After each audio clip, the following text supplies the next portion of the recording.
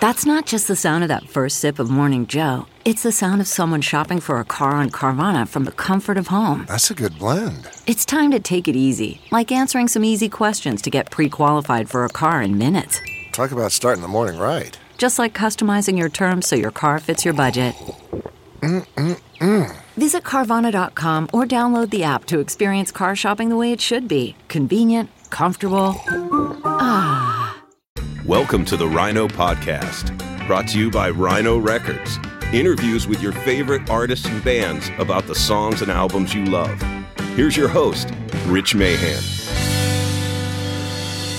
On this episode of the Rhino Podcast, we talk with Tim Burgess, singer-songwriter and frontman for the legendary Manchester band, the Charlatans. Lori, it doesn't matter where you're going, baby.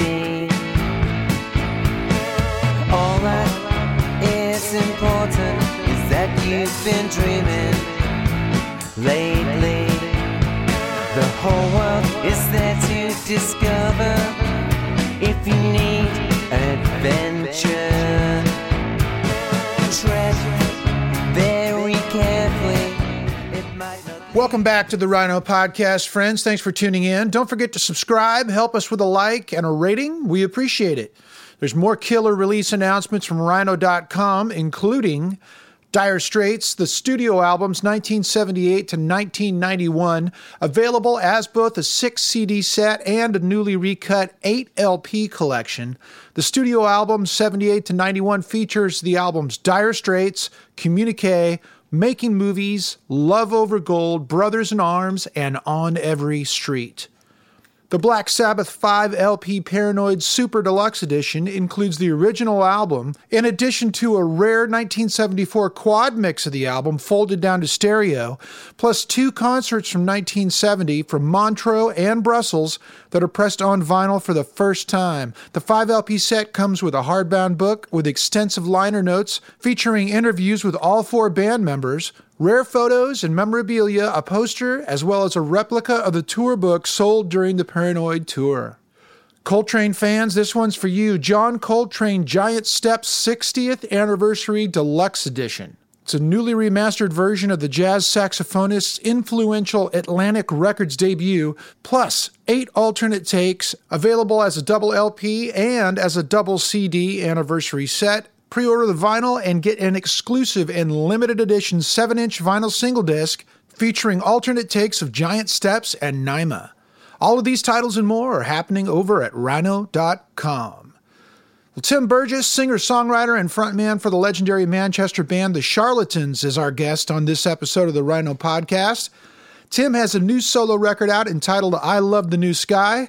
It's his 5th solo record and has garnered rave reviews, including NME, who said it's an autobiographical beaut that skips along to gorgeous melodies even as it charts heartbreak. We talk about I Love the New Sky as well as his group The Charlatans, the Manchester music scene, and New Order's power, corruption, and lies.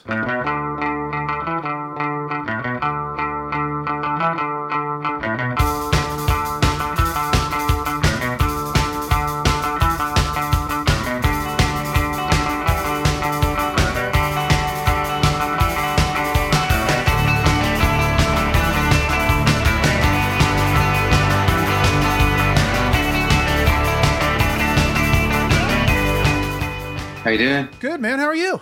I'm all right. Not too bad, thanks. Yeah, not too bad. Hanging out, hanging in. You're a busy guy. You know, a lot of people are just kind of kicking back during the pandemic, but you're a go-getter. Yeah. Let's just jump in with these Twitter parties you've been throwing almost every night. How did these come about? It began about 10 years ago, and I did Charlatan's listening parties, and I've done every album, and I've done them maybe 3 or 4 times each over the past 10 years. But when, lockdown happened, I announced on Twitter that I was going to do a listening party again for some friendly and who thinks it's a great idea. One of the first people to say it was a good idea was Alex Kapranos from Franz Ferdinand, who said, I love that album. It was a big deal for me. And at that moment, I just thought, well, it'd be great if you did one. And he said yes. And then Dave Rowntree said he'd like to do one as well. And Boned from Oasis said that he'd like to do one. And all of a sudden there was like a thing, and we had, very quickly we had a week's worth of listening parties. And after that, it was sometimes 5 a night. Wow. So it just snowballed. Yeah. Yeah. Right on. Yeah. Well, you did one back in April for New Order's album, deluxe edition of which is going to be coming out pretty soon, but Power, Corruption, and Lies. Yeah. I checked that out and got a feel for what the Twitter parties are like, because I totally didn't know they were happening. I wasn't privy to it, but sure. Really cool stuff in there. Especially, there was one post that had a picture posted by Stephen Morris of Gilbert's programming scroll for his keyboard part. And I thought that was really cool to see that and see how he so meticulously mapped out what he was going to program.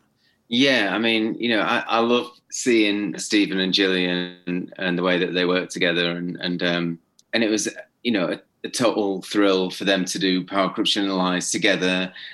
And, it's probably one of my favorite albums of all time. It's very often my favorite album of all time. Yeah. Yeah. And I think the listening parties really encourage people to sort of and it seems like such a safe space that people feel very open and show things that they wouldn't normally reveal to maybe a magazine. I don't know whether that's true or not, but it feels like that they thinking that it's a safe space. But yet at the same time still has a feeling of community, which is really cool. Absolutely. I think the community encourages them to show more, I think. Yeah.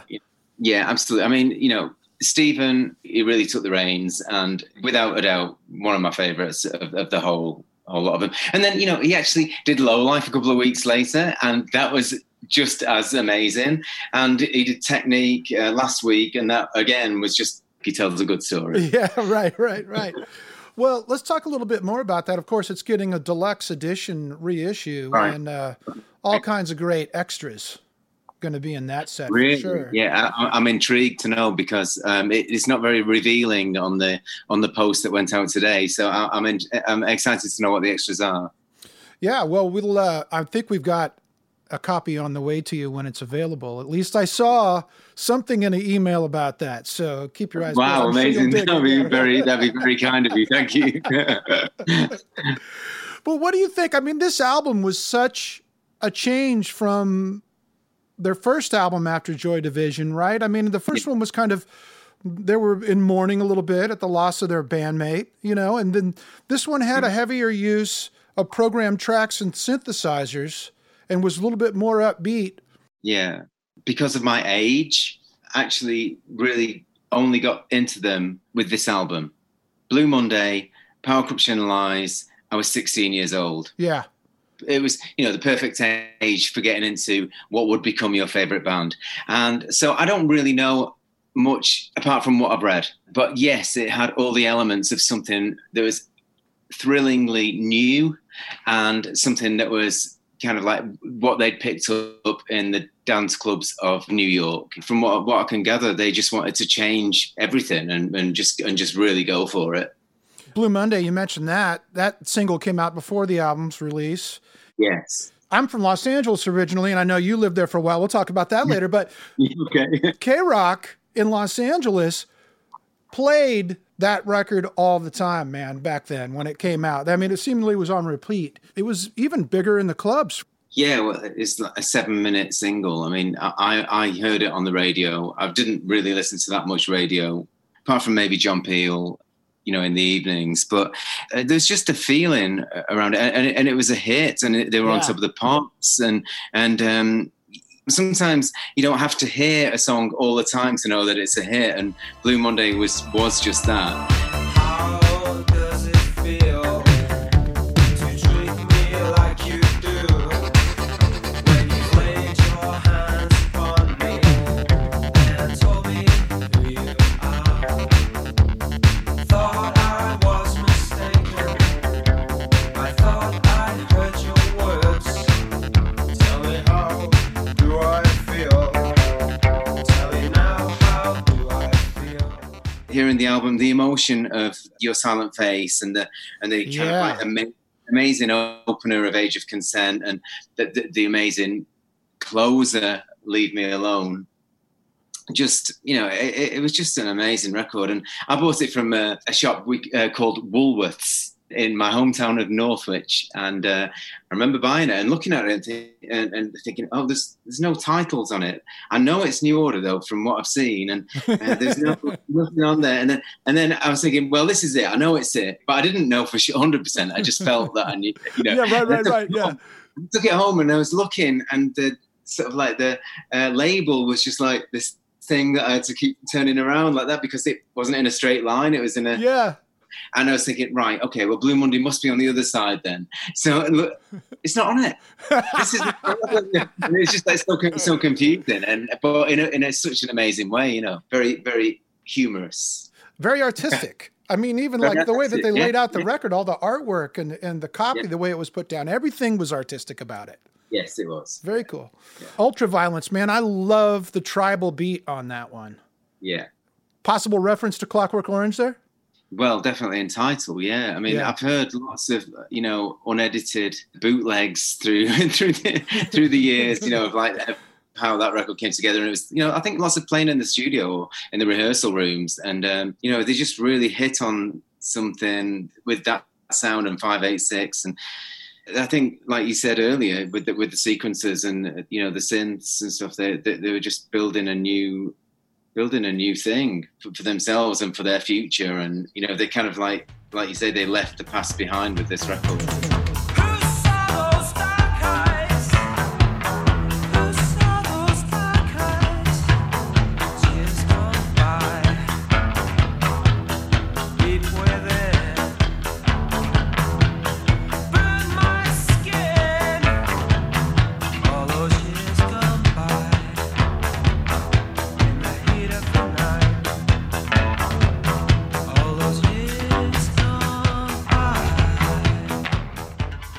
Well, you mentioned Your Silent Face. I mean, that song stands out to me on the record.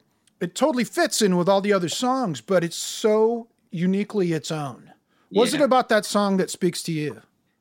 It's an emotion more than anything else. I was happily just listening to the radio with my friend Michael, and it was John Peel, and we knew that he was playing some stuff from this album, and I was listening in, and he played something, and then Your Silent Face started, and it was just something that I'd never heard before in my life. I'd grown up on punk music, as a kid. I got into like the second generation of like punk music, like Dead Kennedys and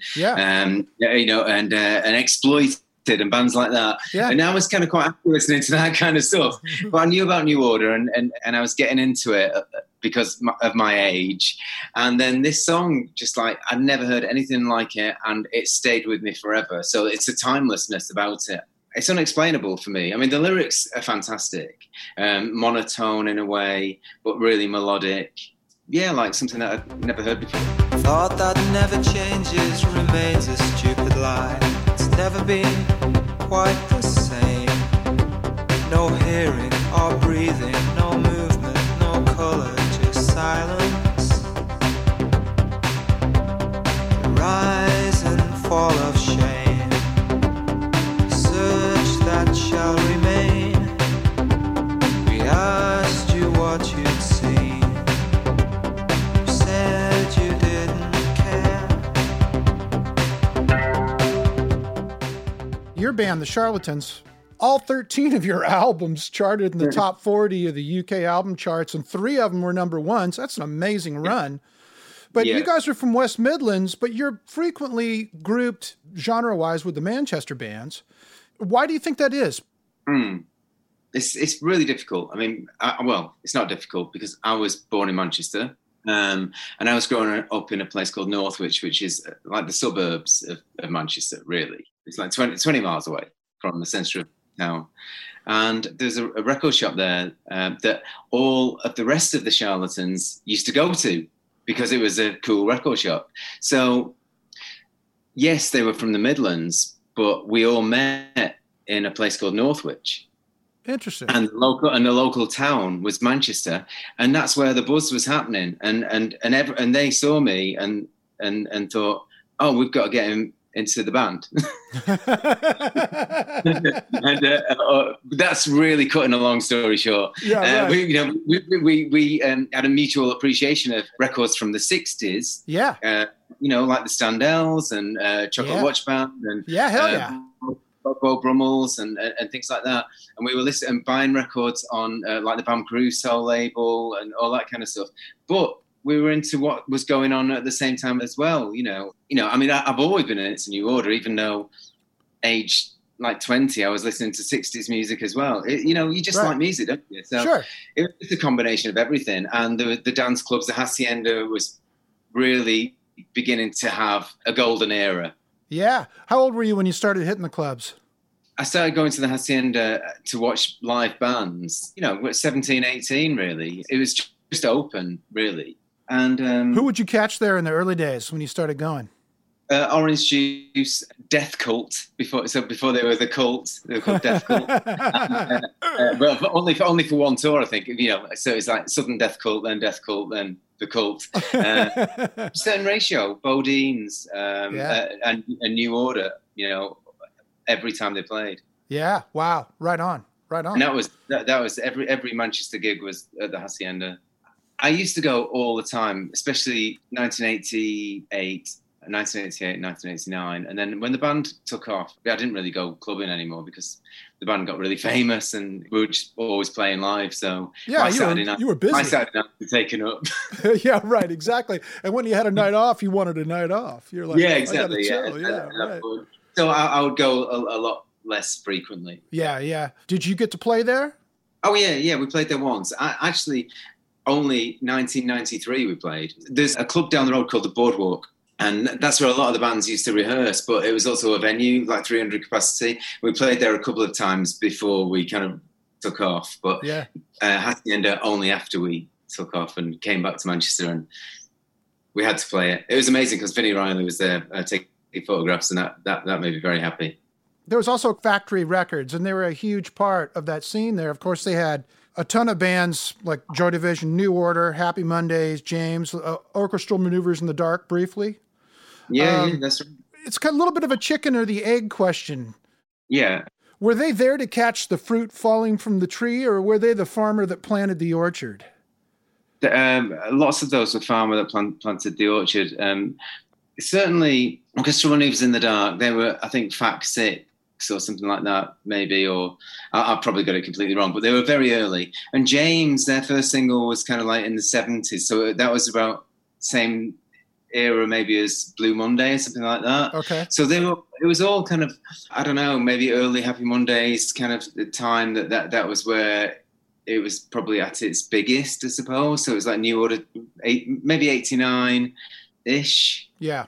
Where everything on Factory was just like amazing. I've been collecting their records for a long time. That was my thing, really. I'd buy everything that came out on Factory. Everything that came out was the artwork was fantastic. The recordings were fantastic. Martin Hannett was a genius producer. Certain Ratio, Section 25 were brilliant bands. Vinnie Riley, Jurati Colin, just amazing, And then later with the Mondays and Railway Children and 52nd Street, Kondo Kwango, just brilliant records. They're just knocking it out of the park on a regular basis. Yes. Well, Charlatans, you guys have had this long run. Do you have any plans to record again? No, not at the moment. We had like 5 years we did 2 albums and an EP and toured the world twice. Wow. And that was after kind of like a 5 year of not working. So hiatus. Yeah. So when we get together, it's important to feel like you've got something, really great to offer the world, Yeah. We're in contact all the time, we've been Zooming. Well, let's talk about your new record. It's called I Love the New Sky. It's been out a couple of months. Yeah. It's your 5th solo record. You are a prolific musician, sir. NME called it an autobiographical beaut that skips along to gorgeous melodies even as it charts heartbreak. Great review by them, by the way. That is great. Yes, the reviews have been fantastic. I gave it to Bella Union, a record label owned by Simon Raymond from the Cocktail Twins. I gave him the record in October last year, and it was planned to be released May 22nd this year. And then the coronavirus happened, and and there was a lockdown in March, and they said, well, we think we should still release it. What do you think? And it just seemed like we had to. I can understand why people would have not wanted to, but to put it out during such a dark time, I felt it was such an optimistic album that people would get some enjoyment out of it. And I think it's been a hit in the lockdown. And if and that's how I'm going to kind of always think of it. I think people have got a lot of love for it. The reviews are great. Got to do some cool videos. Yeah, I'm really happy. So. Well, I think that, art is one of those things that gets people through tough times. So thank you for releasing it. I'm sure it's helped numbers of people that you'll never even hear about. You know what I mean? Yeah. But I think you're right about art really kind of like helping people through such traumatic times. And we've never seen anything like this. It's incredible, insane, Well, you recorded I Love the New Sky at Rockfield Studios in Wales, correct? Yes, okay, let's talk about that place for a little bit. I mean, because the Charlatans recorded your 97 Platinum release, Telling Stories, and Dave Edmunds recorded I Hear You Knocking there in 1970, I found out. How cool is that? Yeah. Oh, yeah, we used to see Dave Edmunds all the time. Really? Yeah. I hear he's retired now.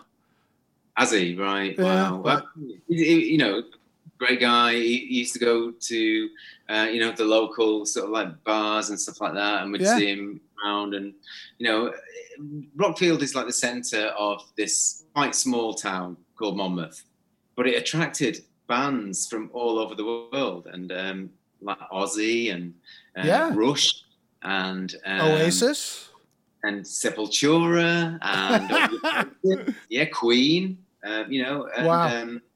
What is it about that studio that made you want to travel down there to record? Is it just super cool hang, good vibe, or what is it that you love about it? Okay, so when we were first offered it as a studio, we didn't know anything about studios. So we were 21 years old, and it was like, yeah, all right, yeah, we'll go.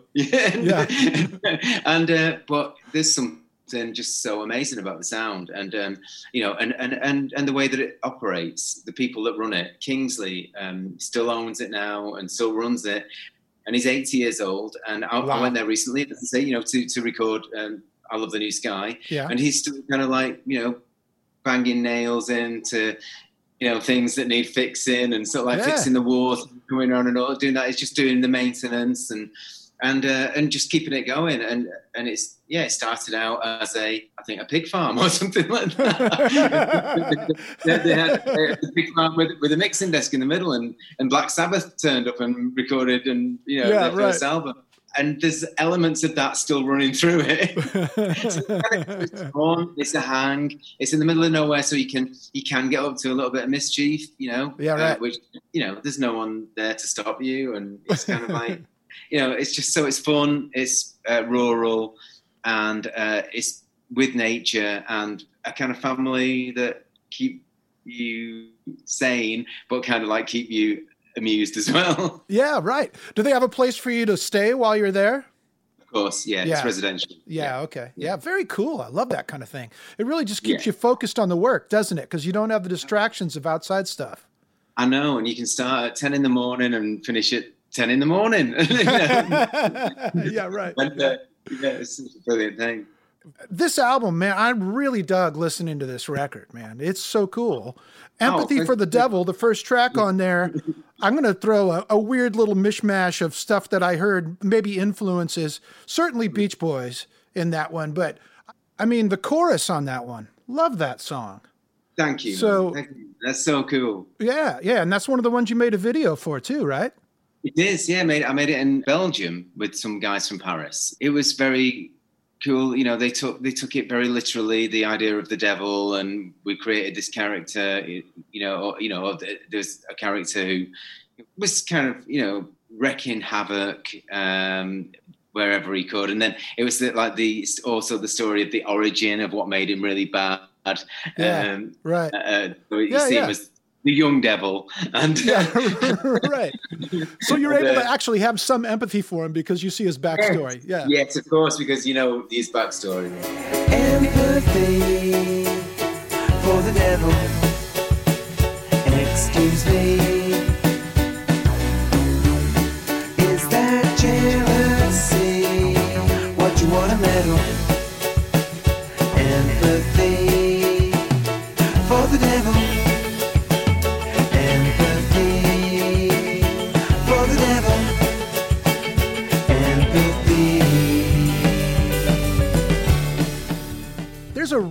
cool, dreamy, floaty section at the end. And forgive me if I mispronounce this title, Comme d'habitude? Oh, Comme d'habitude, yes. Tell me about that outro on that song, because it shifts into this really cool kind of psychedelic floaty section as it goes out of the song. Yeah, I mean, that I could imagine that being kind of thought of as our attempt at Beach Boys-esque kind of like harmonies, and just the idea of it just having, you know, a great outro section was something that really appealed. And a lot of things you just try them out and see what happens, and see how many ideas you can get. And on that one, it just became like layer upon layer upon layer, and beautiful singing. You know, it was a choral experiment. You know, we like the idea of lots of voices doing powerful things, right? Yeah, why not?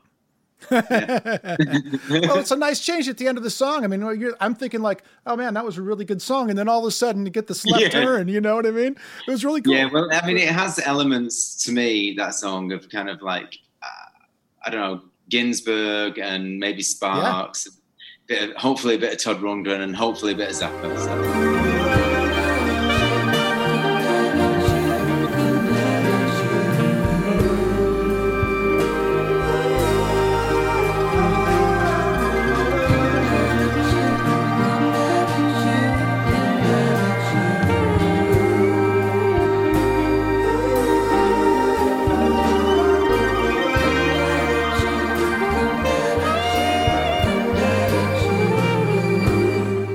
Warhol Me, that is such a cool song. Tell us about that one.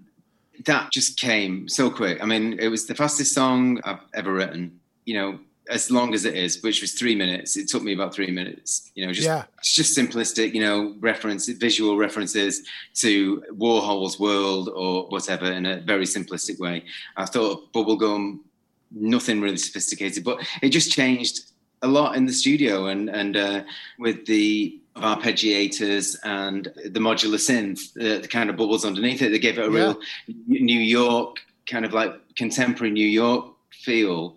And also the kind of John Cale one finger piano thing running through the whole song. I didn't really explain anything to the people that I was working with, which was Nick Boyd, Daniel O'Sullivan, and Paul Sandra. They just, I guess, took some of it literally, the Warhol thing, and thought of Velvets and thought of New York. And I was just thinking bubblegum pop, you know, so all that maybe just made it what it is. Riding round this city, the Warhol Me, I'm making entries in my diary.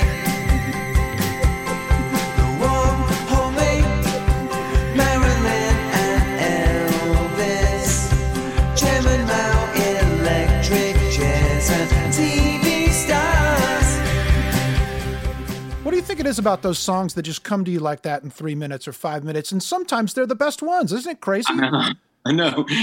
Some people have said that's their favorite. Quite a few have said that. And, you know, there's all these other songs that have so many elaborate parts to them and things, and take you ages. And, you know, right. So I don't know what it is. But it's a brilliant thing because, you know, you're relaxed and you don't care. I loved that feeling of not caring when I wrote that song, and it was brilliant, you know. But I love the feeling of caring so much about other songs. So it's all there to make up an album, I think. Yeah, it's all different sides of the same statue, so to speak. Yeah. So speaking of writing, only took a year. Is that, I read that's about writer's block that you had. Is that correct? Well, it wasn't correct, really. Okay. And I wrote all the songs over the space of a year. You know, didn't really feel any kind of writer's block, although I do get that occasionally, and then there's a breakthrough, but it only lasts weeks. You know, it's not like years or anything like that. But it was referential. You know, I wanted it to be about things that had been going on in my life at that time, and there was a lot of things. You know, these 12 songs were written over the space of a year, but there's obviously I wasn't doing it all the time. Right. I was just doing it when I could. Some personal battles with, management and things like that a long time to sort out. And then there was the idea of writing a song, an album, and it's like, only took a year, and I just thought it was kind of a funny thing. And I know, and with a lot of the songs, they're kind of quite collagey, and I managed to get a Cure reference in there about pornography being my favorite Cure album. I love that line, man. Yeah. It was just like, how can I make this work? And it's like I felt like I felt like one of the writers off The Simpsons or something like that. But how can I make it kind of like work? Yeah, right. But, I mean, you're a prolific writer, though. I mean, you got 13 albums with the Charlatans, 5 on your own.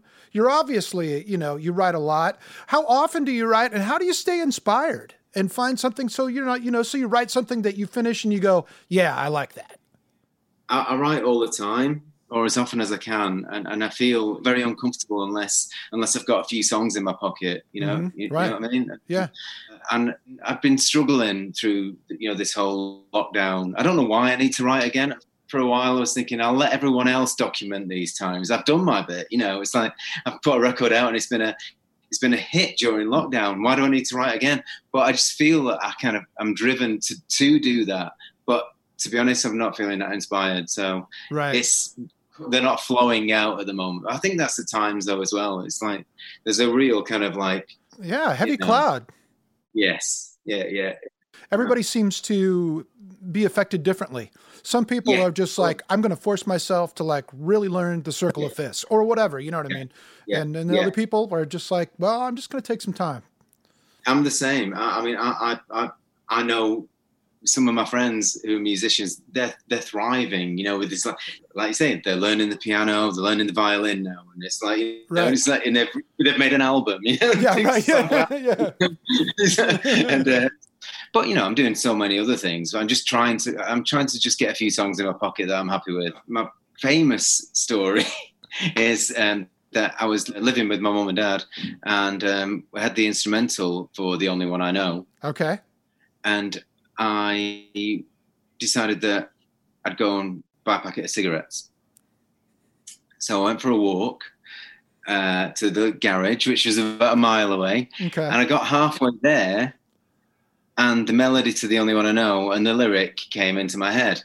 And I didn't have a dictaphone or a note paper or anything like that. Yeah. So I had to run back to my mum's house. Yeah, we didn't have phones like this that you could like record it on. They didn't. Right? No, they didn't. Yeah.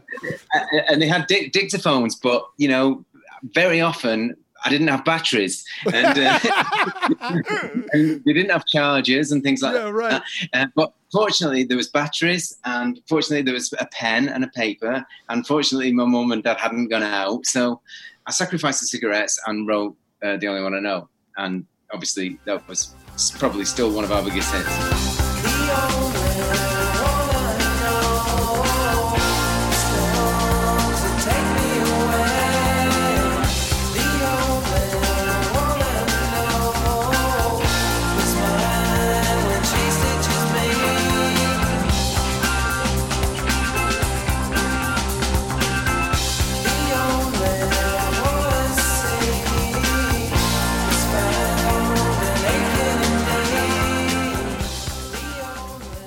Oh, it's a great song. It's undeniable groove on that one. Yeah. It just works on lots of levels, and I mean those things still do happen. It comes in lots of different ways. When you don't expect it is the best. I think. Yeah, because it's such a gift. Yeah, it really is. It really is. Yeah, it's like sometimes you feel like I got to capture this before I forget it, before it evaporates and gets away from you. Yeah, the hardest one is when you're in the cinema. Because you paid for the ticket, you don't want to walk out. You have to go outside as well because Well, do you find a change of scenery helps you, right? Because you moved to Los Angeles in 2001. You lived there for about 12 years. Is that right? Yeah, 12 years. Yeah, 12. Yeah, I found it very inspiring at the beginning, and then I kind of like started having too much of a good time, and so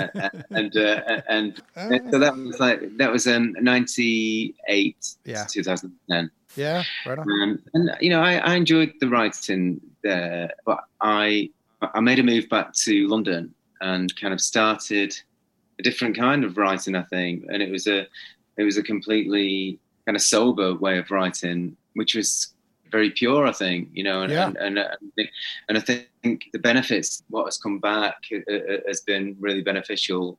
So getting into different kind of mind states is kind of quite an interesting way to experiment with writing and things like that. But then I think from the purest thought, completely uninebriated, I find now like the most rewarding. Braver, maybe, you know? Yeah, right. Do you plan to tour I Love the New Sky after the pandemic lifts? Yeah, we've got some dates in April 2021. Yeah. I mean, I was really fortunate that I managed to play 4 shows in New York. So I was going to launch the album at South by Southwest. Okay. And before South by Southwest, there's a festival called New Colossus in New York. And that still went ahead. So we had tickets and there were really great people who were organising it. So we just all went and we'd been practicing. Yeah, and I wanted to play. You were ready to go. So, you were chomping at the bit. Yeah, man. Yeah, so we knew that we weren't going to be going to South by, but we went and it was amazing. It was like, as far as I'm concerned, it was just like one of the most monumental kind of like times of my life. It was just brilliant. Yeah. Well, I hope you get to tour it, and I hope you come to Nashville so I can see you. Tim, thank you so much for talking with us today. Appreciate it. Pleasure, man. Absolutely fantastic. Thank you so much. But from my head to my toes, from my knees to my eyes, every time I watch the sky, for these last few days, leave me alone. But for these last few days, leave me alone. Leave me alone. Leave me alone.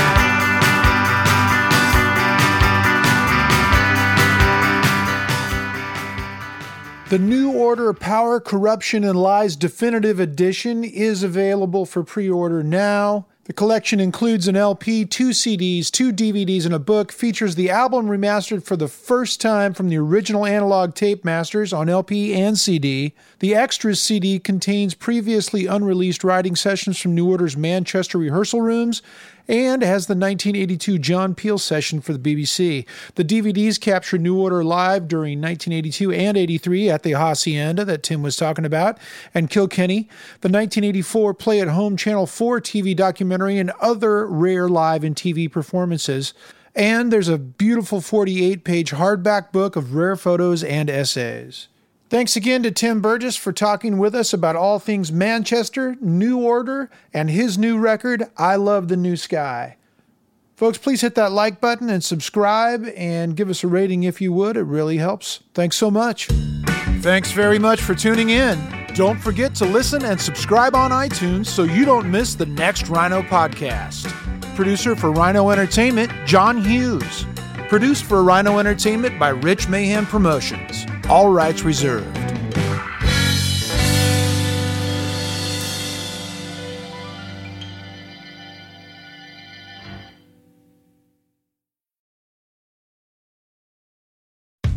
How powerful is Cox Internet?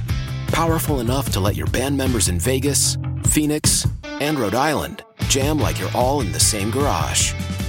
Get gig speeds powered by fiber from Cox. It's internet built for tomorrow, today. Cox, always building better. Download speeds up to 1 gigabit per second. Cox Internet is connected to the premises via coaxial connection. Speeds vary and are not guaranteed. Cox terms and other restrictions may apply.